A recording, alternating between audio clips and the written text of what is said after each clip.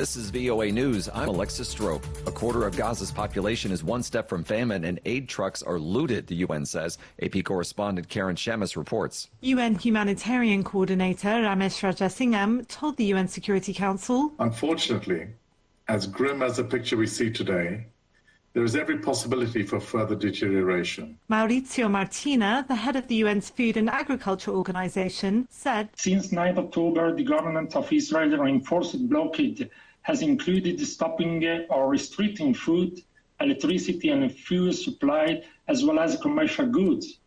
The entire food supply chain has been affected." UN officials have said that the situation has gotten so bad that desperation for food has resulted in some aid trucks being shot at and looted. I'm Karen Shemis. President Joe Biden suggests that there could be a truce in Gaza soon. Israel and Hamas, however, indicate that no deal is forthcoming. VOA's Rick Pantaleo has more. President Biden said that Israel has agreed to pause its offensive during the upcoming Muslim holy month of Ramadan if a deal is reached to release some of the hostages held by Hamas. I hope by the beginning of the weekend. The end of the weekend. My national security advisor tells me that we're close. We're close. It's not done yet. And my hope is by next Monday we'll have a ceasefire. On Tuesday, Israel and Hamas have both downplayed the idea that a breakthrough was at hand. Talks to pause the fighting are said to have gained momentum recently and were underway Tuesday. And an official deadline for a deal to be reached is said to be the beginning of Ramadan, which should be about March 10th. Rick Pantaleo, VOA News. For pictures, video, stories, and more, follow The Voice of America on X, Facebook, Instagram, and YouTube. And for additional stories, 24 hours a day, visit voanews.com. This is VOA News. Yulia Navalnaya, wife of late Russian opposition leader Alexei Navalny, is emerging as a new political force after she vowed to carry on her husband's fight for a, quote, free Russia. Ilian Rubens from Reuters explains. Yulia Navalnaya, wife of late Russian opposition leader Alexei Navalny, is emerging as a new political force. Following her husband's death, Navalnaya has promised to continue his work, urging Russians to share her rage against Putin.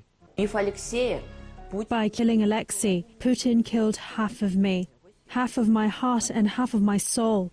But I still have the other half, and it tells me that I have no right to give up.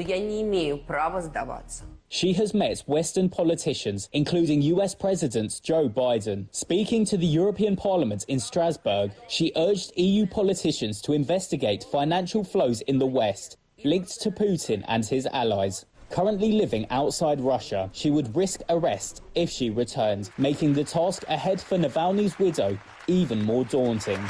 Ilian Rubens from Reuters. The British government is stepping up security for lawmakers after politicians reported threats and intimidation connected to the Israel-Hamas war. The Home Office said Wednesday that a £31 million fund will give every lawmaker a, quote, dedicated named police contact. It also will provide money for those facing threats to pay for private security protection. Tensions over the conflict in Gaza have convulsed British politics. Reports of both anti-Semitic and anti-Muslim abuse in Britain have soared since the conflict began. However, anti-war activists claim the government is trying to stifle protest and lumping peaceful demonstrators in with violent extremists.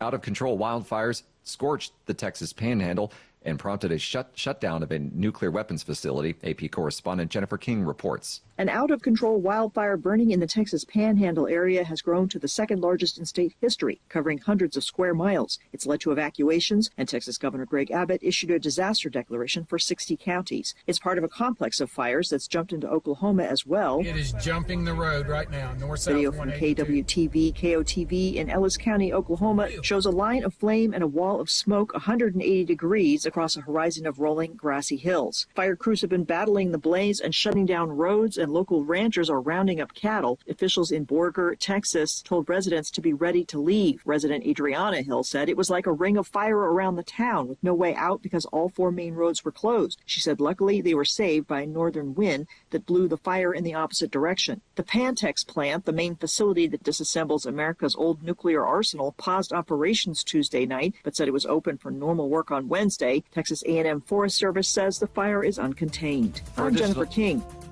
For additional stories, visit voanews.com. I'm Alexis Strope, VOA News.